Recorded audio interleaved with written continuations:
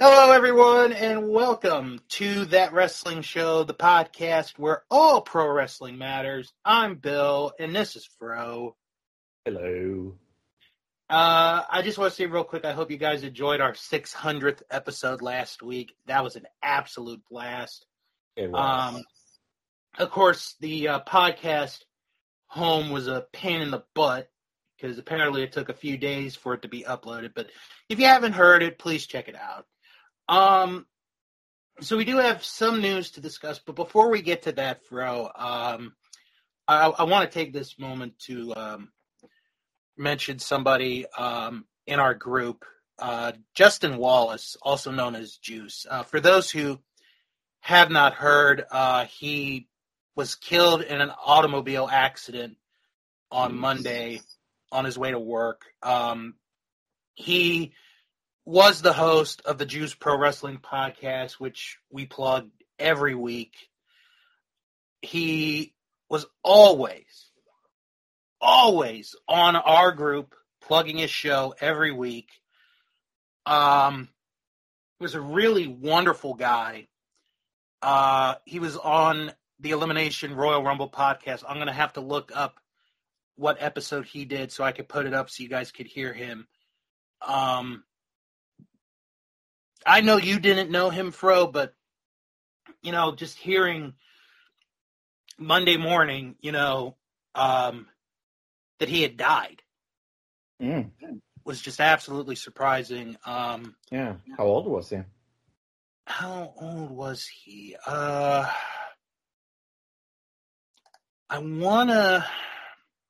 looking it up right now. I want to say he was about our age. Like late 30s, early 40s. Yeah.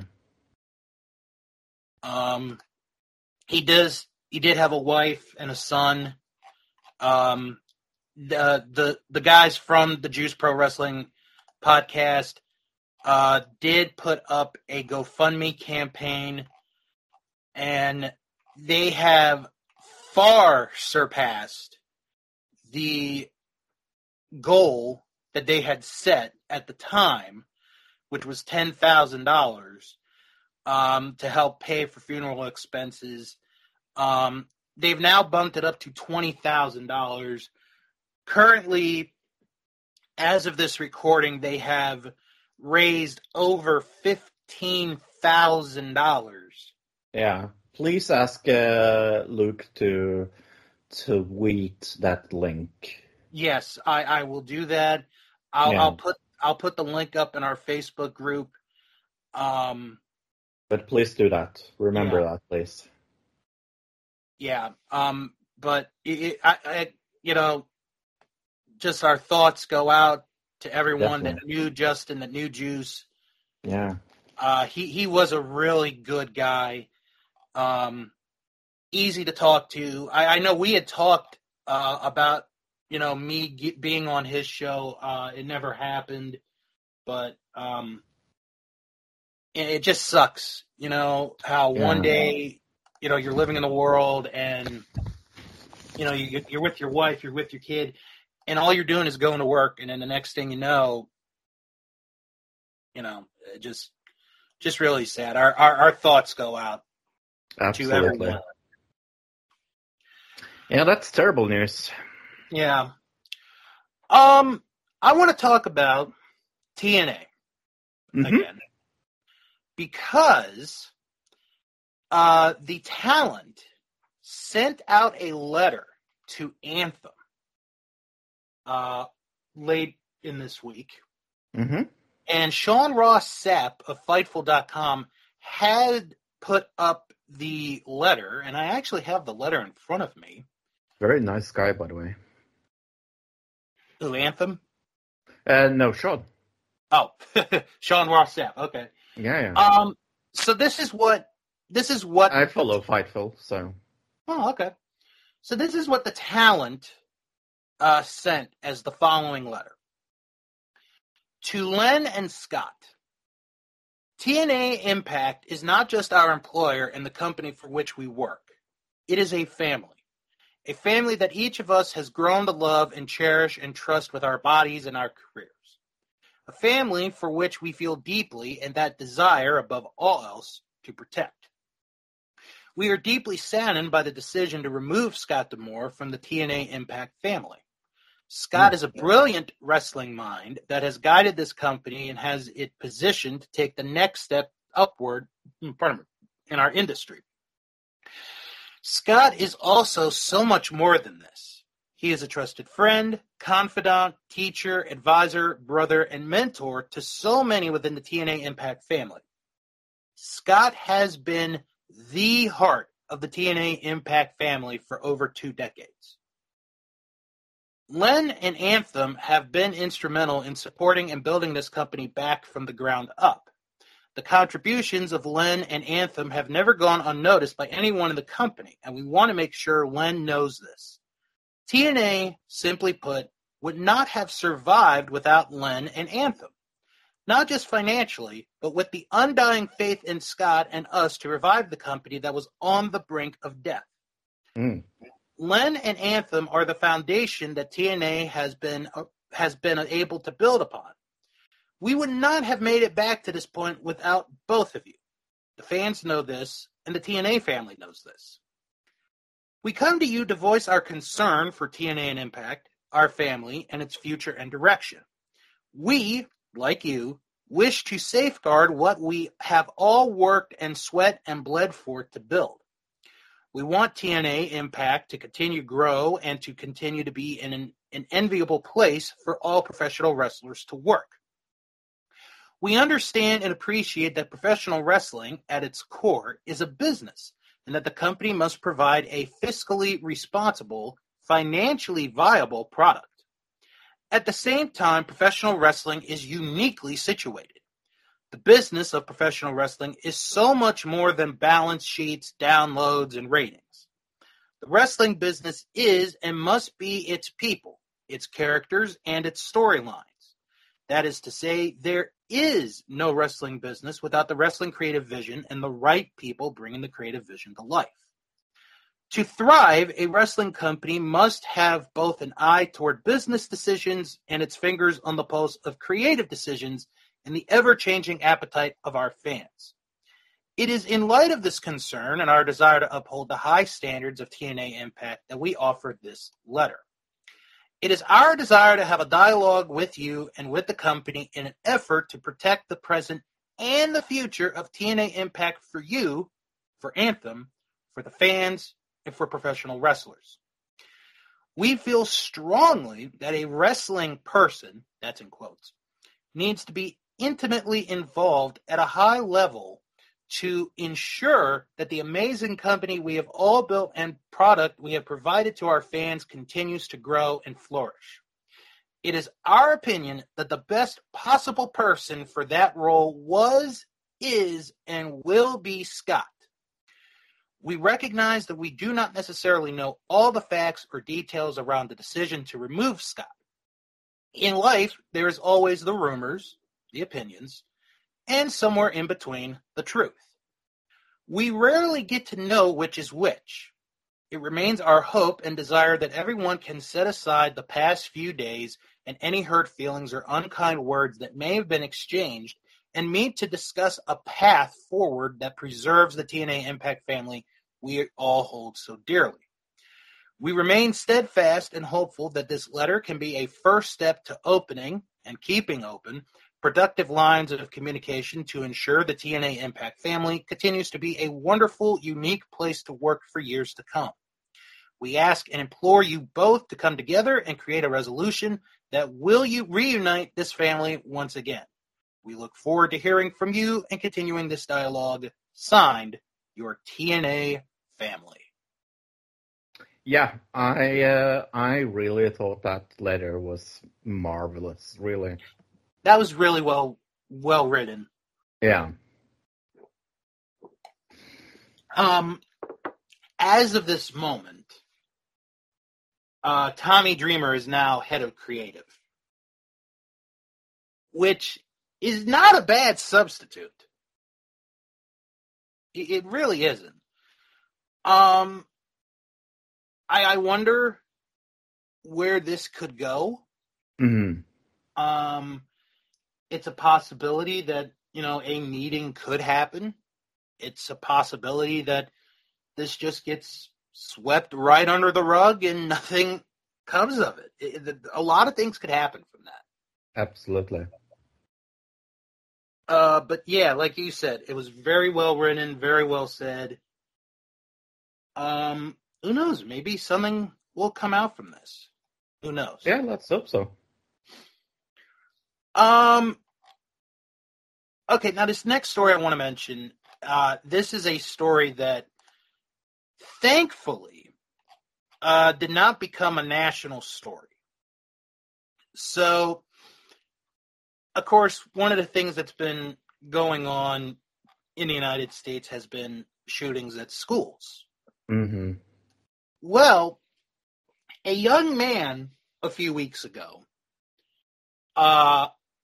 called authorities to let them know that someone was planning on doing a school shooting. So the young man is going to get an award for doing this. Why am I mentioning this? I'm sure you're all asking.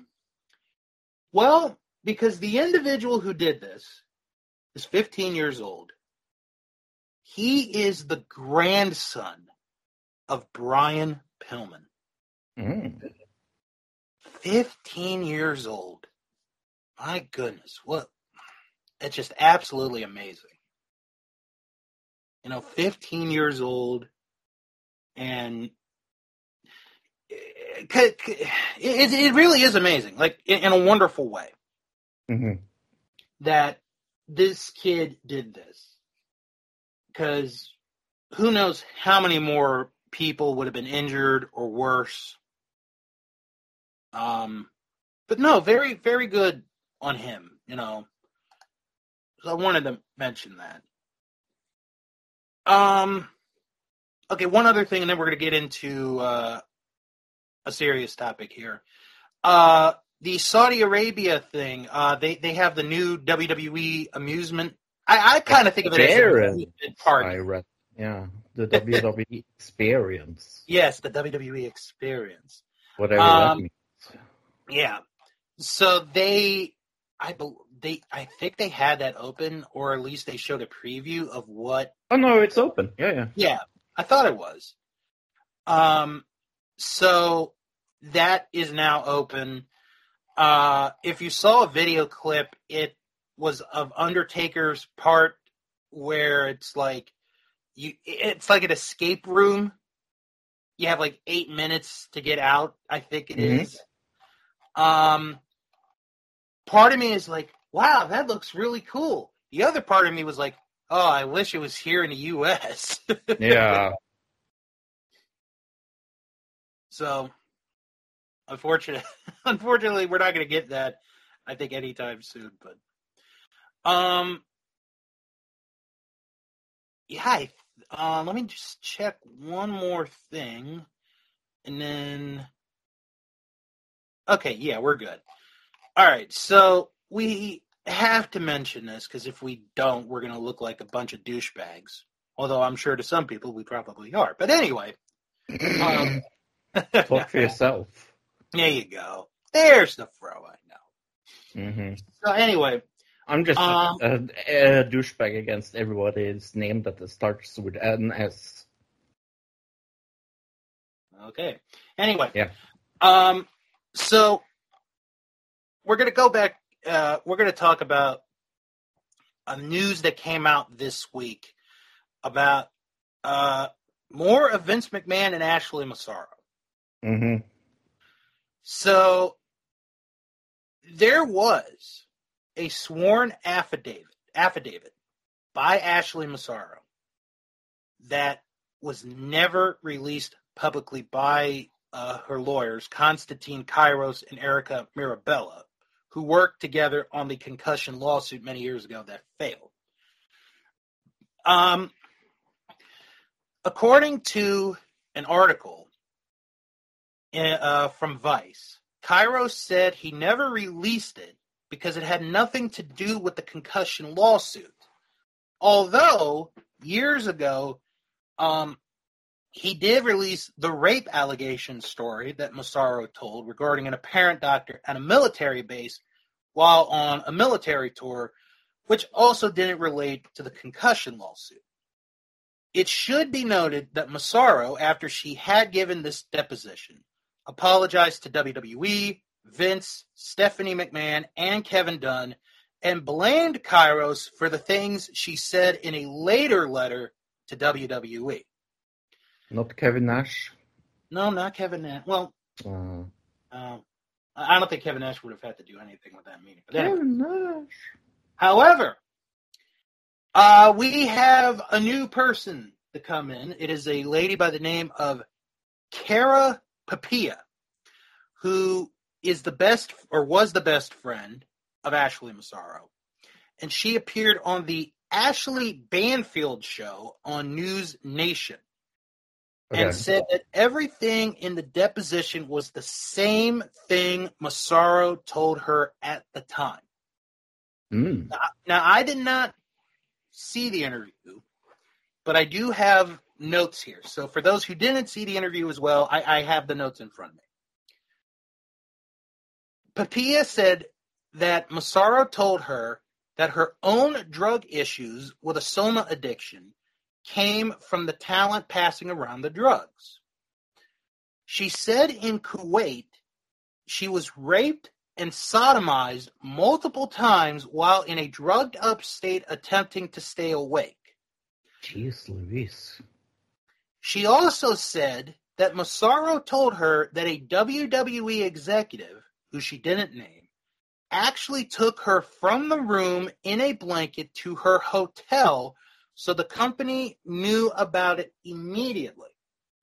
She also said that the rest of the crew went home, but Massaro, due to her medical condition from essentially being almost paralyzed because of being drugged, had to stay by herself in Kuwait after everyone else went home.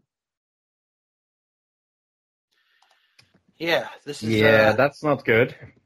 This is just the beginning. She said Massaro told her she had spoken to Vince McMahon several times about the incident, corroborated the boardroom meeting where she was told not to report it, which WWE had always vehemently denied. She brought up that Vince had Stephanie talk to her as a woman God. To be sympathetic. Oh, no.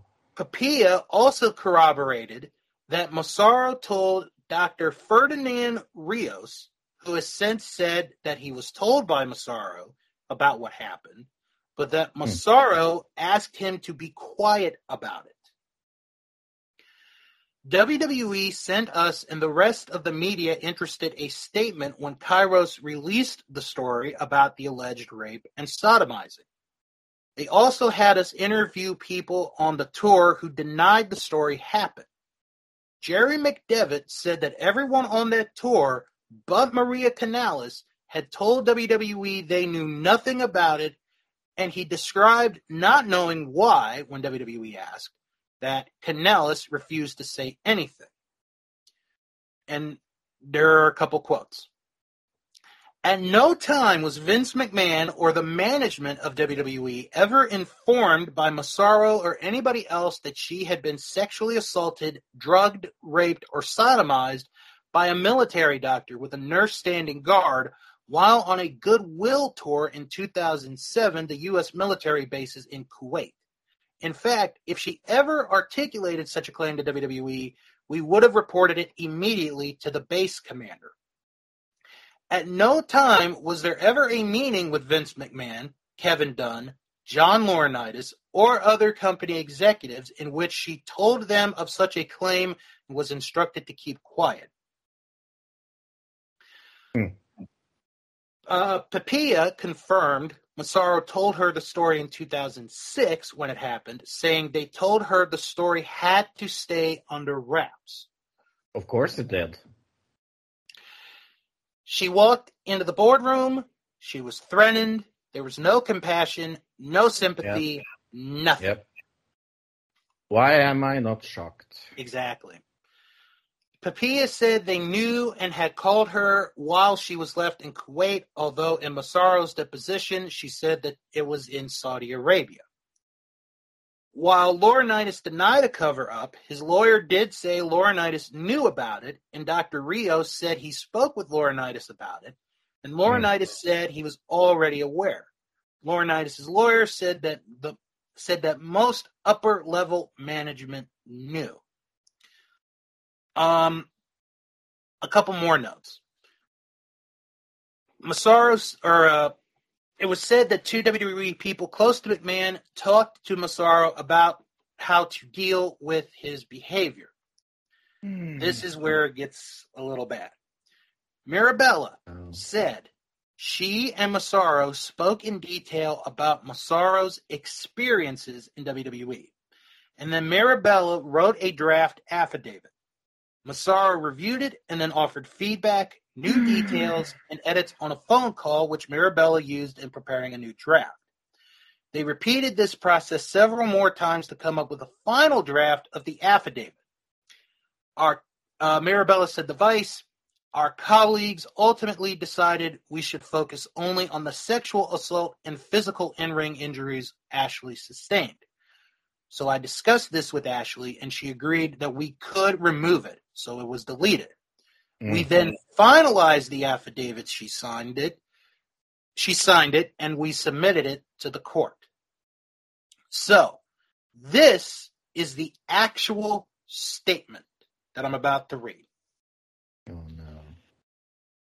During my time with the WWE, I had observed Vince McMahon making out with other divas in the locker room, but he never paid attention to me, and I assumed I was not his type. This changed after my Playboy cover was released. I was fortunate enough to be allowed to fly on the company jet and stay at the same hotels as the executives for a period of time so that I could get home faster to spend more time with my daughter.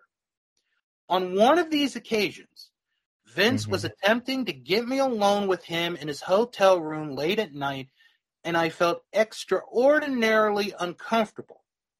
He began calling the hotel room phone and my cell phone nonstop. I called Kevin Dunn to explain the situation, and he said I should tell Vince I was not feeling well and would see him on TV the next day. So I did. Immediately after that night, Vince started writing my promos for me. Vince does not write promos for female wrestlers. That is the job of the creative department. And he certainly wouldn't have, under any normal circumstances, written a promo for me. But he did. And the promos were written with the clear intention of ruining my career. Amazing. I brought my first script Vince wrote for me to the WWE employee in charge of creative at the time, Michael Hayes. And he said, "You're not saying this. Who the expletive wrote this?" And I told him that Vince did. He said, "Well, kid, these are the breaks." Meaning that Vince wanted to end my career and destroy my reputation on my way out. He is known for this type of behavior and also did this to Redacted upon her departure from WWE. In addition, after that night, each time I walked by him, he would make vulgar sexual comments that were clearly designed to make me uncomfortable. So that statement was made around 2015 and was the statement that did become news years ago after her death in 2019 that, WWE immediately denied. So there are a couple of notes, and Dave Meltzer did a really good job on this report from the original statement. Aside from the numerous concussions, I received a multitude of other injuries as a result of WWE's failure to properly train me or provide proper treatment for my injuries. For example, I suffered a hairline fracture in my spine and sustained numerous back injuries, in addition to the one described above, and ultimately was diagnosed with herniated discs in C4 and C5 of my vertebrae. An injury that haunts me to this day occurred on February 20th, 2006, when I was injured in the ring in the Women's Battle Royal. I suffered a large fracture that went around my leg bone twice, and a piece of bone became loose. Jesus. On February 22nd, I had to undergo surgery to have a 5-inch metal plate, 8 screws, and staples placed in my leg. My leg was then placed in a cast, and I clearly should not have been performing while I recovered from this surgery. However, a storyline was written very shortly after where Mickie James was to kidnap me, and I was supposed to fall out of a chair during a match so the camera would have a better angle to capture a match between Mickie James and Trish Stratus. Including me in this storyline and requiring me to perform in the ring was entirely inappropriate, as my leg was protected for a reason, and I should not have been forced to intentionally fall out of a chair. And I should not have been forced to remain in a spot where I was likely to get hit or have someone fall on me, which happened. Trish fell on top of me accidentally during the match, causing further damage to my already severely injured leg, which at the time was still in a cast from my most recent injury. I required revisionary surgeries stemming from this injury in 2008. In addition, in 2010, I required a related revisionary surgery on my ankle. A few months later, after fracturing my leg, in the summer of 2006, I shattered my knuckle of my right hand in a match against Crystal. Dr. Rios treated me. My hand was put in a cast, which he said had to remain on for about 4 weeks. A week or two later, Vince wanted me to perform in a show. He knew that my cast was not supposed to come off for at least a couple more weeks, but he did not care. He ordered the cast sawed off my hand backstage by WWE crew so that I could perform in a match. At the time, I had been managing and valeting for Paul London and Brian Kendrick's tag team, and I recall that Paul London was present and witnessed this incident. Far worse than the severe physical damage that was inflicted on my back, neck, ankle, leg, knuckle, and any other body part from wrestling. The worst injury to my mind, my body, and my soul that I sustained while working for the WWE was the result of an experience I suffered in 2007 in Kuwait. I am a strong supporter of the U.S. military and was always very enthusiastic when given the opportunity to do something to help the men and women fighting overseas for our freedom. I am also very friendly and personable by nature, so I developed a strong rapport with the many veterans and active service members that I encountered in my work with the WWE. As a result, I was one of 4 performers chosen to go on a 2-week tour in support of our troops in Afghanistan, Kuwait, and Saudi Arabia. The other performers in attendance were Maria Kanellis, Ron Simmons, and Jimmy Hart. Gary Hart, editor's note, this would be the WWE executive, not the manager. While I was initially thrilled to have this opportunity, I began experiencing issues from the outset. At the beginning of the trip, I received harsh treatment from several men in Saudi Arabia, even while wearing a burqa. Maria Kanellis did not receive this type of treatment, so I suspected that it was related to my fair skin and light eyes. This made me very uncomfortable, but I brushed it off and was still looking forward to the tour. Then, after we had arrived in Kuwait, I began to suffer from menstrual cramps. I had asked to rest in the Humvee, which was air-conditioned during a break, and the U.S. Army soldiers insisted I was suffering from dehydration, notified Gary Hart, and insisted on taking me to a nearby military base in Kuwait. I was told at the base that I needed an IV for dehydration. I protested, but they insisted that I needed it, and it was very common due to the hot weather. When I arrived at the sick bay, an IV was placed in my arm almost immediately. After sitting with the IV in my arm for what felt like hours, Jimmy Hart came to check up on me and make sure I was okay. I told him I know, Jimmy Hart's such a wonderful person. I told him I was fine, but that they wouldn't let me leave because they said I had to wait to see a doctor. Jimmy said he and the rest of the group were going to get lunch and left. Another couple of hours went by, and then a man appeared in the sick bay, dressed in an orange t-shirt and cargo shorts, and I had heard others comment that it was his birthday. He represented himself as a U.S. Army doctor, but I observed that all the other doctors at the facility had been wearing scrubs, so I do not know whether this was true. He was with a woman who was dressed in full military fatigues. While I still was in the sick bay, he approached me and almost immediately administered an IV of an unknown substance in my other arm. Almost immediately after, the alleged doctor and the woman in fatigues moved me into a room that did not appear to be a treatment room and placed me on a table. The woman guarded the door while the man proceeded to inject me with a drug that caused me to be unable to move my body or to scream. Or to scream? Or to scream. Jeez Louise. What the fuck? Yeah. The man then proceeded to violently rape and sodomize me. I was completely helpless to defend myself against this attack as the drug he injected rendered me temporarily paralyzed. Despite being unable to control my movements, I remained fully conscious of every second of the attack. I felt excruciating pain as a result of this man penetrating me by force and against my will in a violent and aggressive manner, while I was completely defenseless. Each second that went by was excruciating, and I have never felt more helpless or been more terrified in my entire life. The experience was a living nightmare. I don't know exactly how long this went on for, but it felt like an eternity.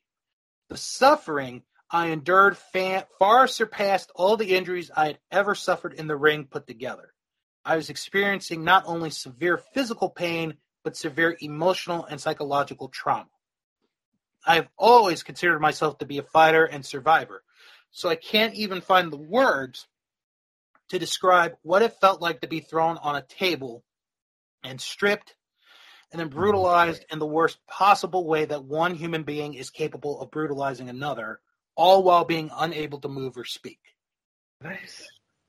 In addition to the pain and terror, I felt almost dehumanized and was extremely disturbed by the feeling that I was somehow given to this man as some type of sick birthday present, and it also made me sick that the female soldier willingly guarded the door for him while he raped me without blinking an eye. Happy birthday. Finally, Gary returned and was banging on the door. The man and woman yelled 1 minute and threw a dirty quilt on me as I was lying naked on the table. And when Gary entered the room, he attempted to ask them what was going on, but they immediately stormed out.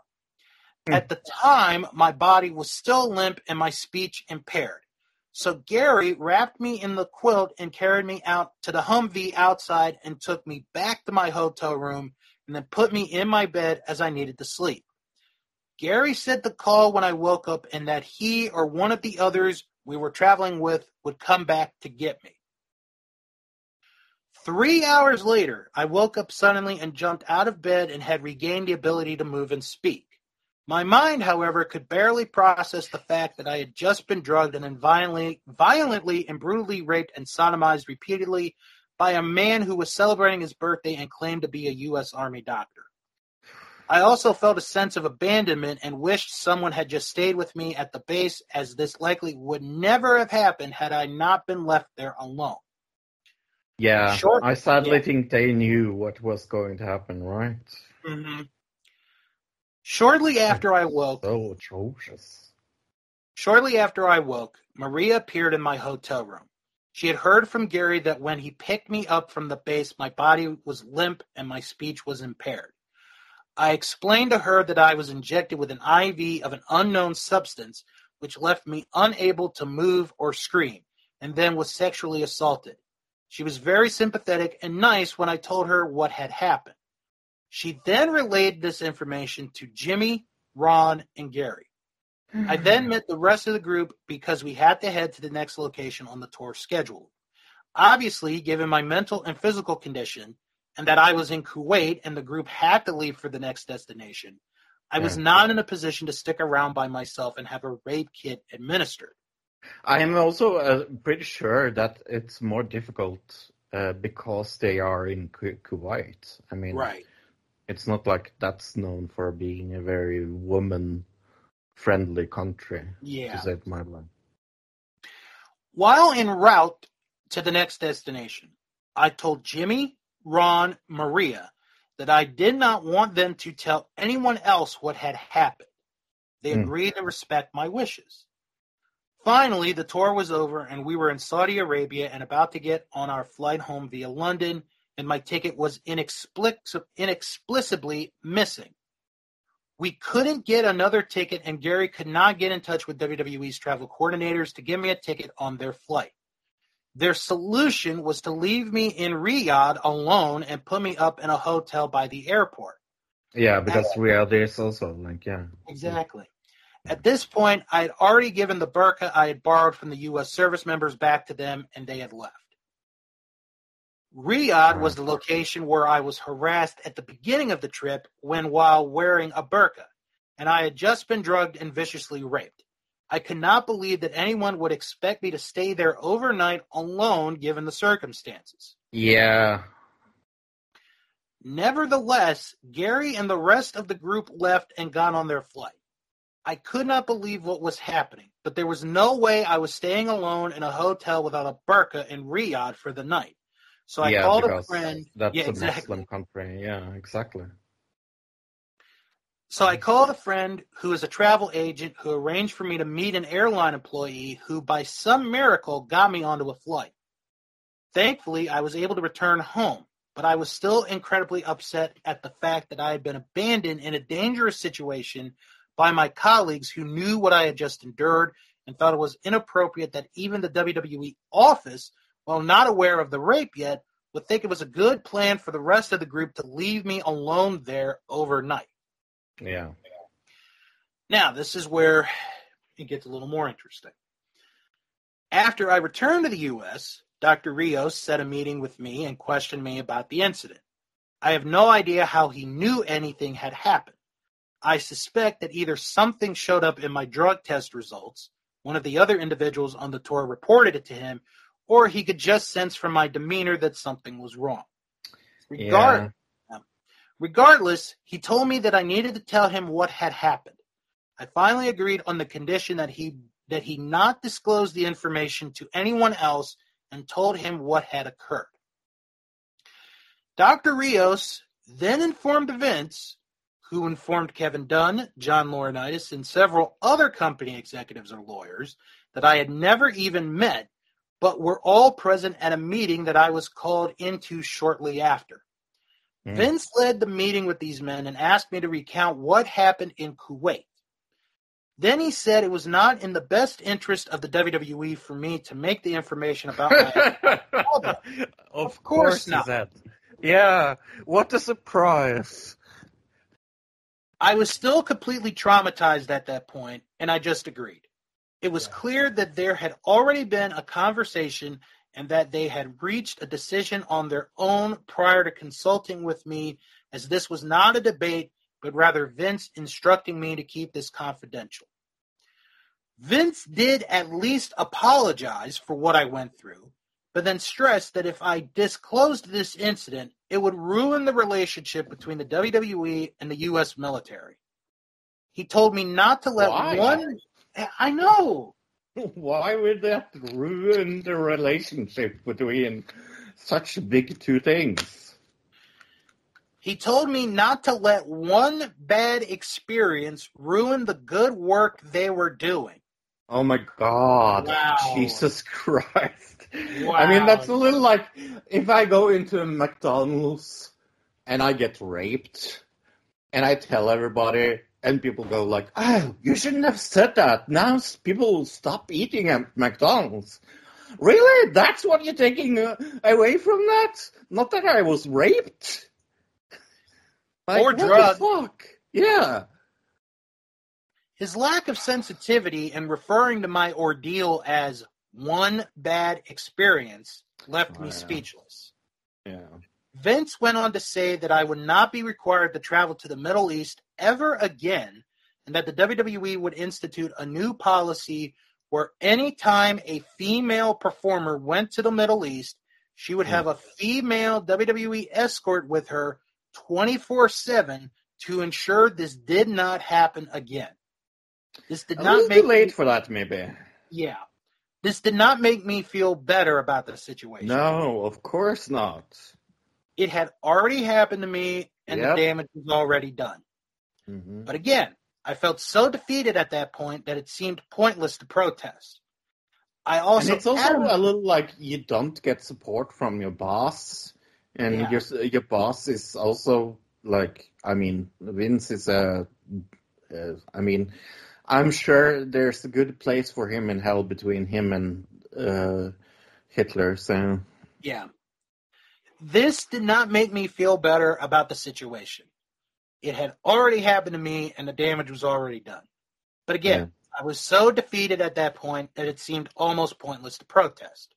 Yeah. I almost adamantly was uncomfortable with the thought of all the wrestlers finding out, so I asked Vince and those in the room to keep the incident quiet and agreed. Of course. At the time, I was completely traumatized and had literally no support. I also had no evidence, as I was unable to have a rape kit administered and did not even know the name of my rapist. I was also not in the appropriate mental state to determine the proper channels to go through to report a crime that happened on a military base in Kuwait and was committed by a man I cannot identify by name. Yeah, exactly. Yeah, and also it being so far away overseas makes it extremely difficult. It's in a Muslim country with different rules when it comes to rape. Like, everything is so much different over there. If it happened in the States, I'm 110% sure it would be different. Yeah. Given my condition, I simply did not have it in me to go against the wishes of the WWE and to attempt to pursue the matter any further, and I remained silent. Yeah. The easiest thing to do seemed to be to try to pretend it didn't happen, which of course ultimately never works. This experience was by far the most traumatic and emotionally damaging thing that has ever happened to me, and it haunts me to this day. Yeah. People often speak of having nightmares where they have been attacked, but for some unknown reason are unable to scream or run. This happened to me in real life, and I can't count the number of times I have relived this incident in my mind. Obviously, I should have received counseling or therapy after the attack, but neither Dr. Rios nor Vince had ever suggested therapy or counseling of any sort, and I was forced to deal with and live with this incident on my own.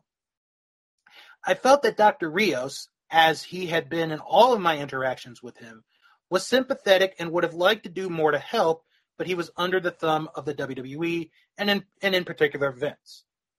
In the past, when I had been injured, Dr. Rios had administered cortisone shots and prescribed pain medication and muscle relaxers for me. But I imagine he knew there was just Band-Aids, in quotes, used to allow me to continue to perform in the short term. Dr. Rios had said at one point that I really needed a break given the number of injuries I had sustained over a relatively short time span, but his advice was ignored by WWE. As Vince demonstrated when he ordered the crew to prematurely saw a cast off my hand, he was not concerned for my health or safety and was only concerned about putting on a show and making money. Yep. Vince approached my rape in the same manner he approached all wrestler injuries. He did not want to damage the reputation of the WWE by making them public knowledge, so he exerted extreme pressure on us to stay silent, to perform whether or not it was safe to do so, and had almost no regard for our well-being. We were treated as replaceable commodities. WWE's top priorities seemed to be generating profits and avoiding liabilities, regardless of how this affected its workers. As an aside, I kept my silence about this about this incident for years, at first because of pressure from WWE, and fear of losing my job. And then, because I felt like it would do little or no good to report a rape that occurred years ago in Kuwait by a man I could not identify. Yeah. Wow. Yeah, that's just awful. Awful. There's a lot to digest there. Yeah. This is just talking here. This is not a thought. This is not guess. This is just talking. I think the reason why the others had to go was like after when they got back to Saudi Arabia was because they probably were forced to go back. Oh, definitely. I am almost certain if they weren't forced to go back, at least Maria and maybe Jimmy Hart would have stayed. Yeah. I truly think that. So that's my first thought. The next thought is, how can you play down something like one of your own talent getting drugged and raped while on the job? It sadly doesn't surprise me. It's Vince we're talking about. It is. Yeah. And then, I'm sad to say that, but it's true. And then to say, we don't want to ruin the relationship that we have with the U.S. military. It's not like you're, basically you're not saying, oh, we're no longer going to work with every branch of the military. Yeah, exactly. It's like I said, if I walked into a McDonald's, I think the part that stands out to me in the statement after what happened in the Middle East, more than anything, is the line Vince saying, one bad experience. Yeah. You have one bad experience. That's like saying to somebody who OD'd and lived, oh, you had one bad experience. That's not the same. I'm sorry. It is not the same. Like, if you had a date and the date was terrible, that's a good example of saying one bad experience. Yeah. Getting drugged and raped in the Middle East by an alleged doctor of the military? Yeah. Oh, man. This is another... Number one, this is another cautionary tale. And it's also another nail in the Vince McMahon coffin. Yeah. But this is another cautionary tale of what fame, like the dark side of fame, being a figure, and especially with women. I feel absolutely terrible. Yeah. Her daughter's going to have to live with this for the rest of her life. Yep. I really hope now, after reading all of that more women come out and say, Vince did this, Vince did that. I really do. And then I also want to mention, on a side note, Rene Dupree, on his podcast, which... On her? No, him. It's a him. Oh. Rene Dupree, not Rene Paquette. I was like... Okay, yeah, sorry. He said recently that Jackie Gata got let go because she ignored Vince's moves. So there's more than one. Yep. And why does this? this just doesn't surprise me anymore. Nope. The one thing I do want to mention, before we wrap up the show, because I'm sure people are going to be saying, asking about it, is Stephanie McMahon. Yeah, that's very much a surprise for me. I am really surprised by that. Because with her, and it wasn't in the report, she was kind of she was the female figure. Yeah. To help Ashley, through this tough time. Mm-hmm. The question now is, how much did she know of this? Yep. What, of other women does she know? Because I don't want to pass judgment on her yet. I want to see if, more come out and more say, oh, Stephanie knew about this. If she does know more, allegedly, then I don't think she's going to go back to WWE. I don't think she's going to be allowed back in WWE. I agree. So this is a situation that we have to keep our eye on for the rest of the year, because there's going to be more. I think there will be more. And I sadly agree with you. I think this is a case that will get worse and worse the more we talk about it. And I'm very glad that it came out. I mean, I'm extraordinarily happy that this woman is so strong. I think more people have to come out, like Janelle Grant. Mm-hmm. I think more women have to come out and say something. Otherwise, Vince is just going to be left basically a free man. Like, in the court of the people, Vince is guilty.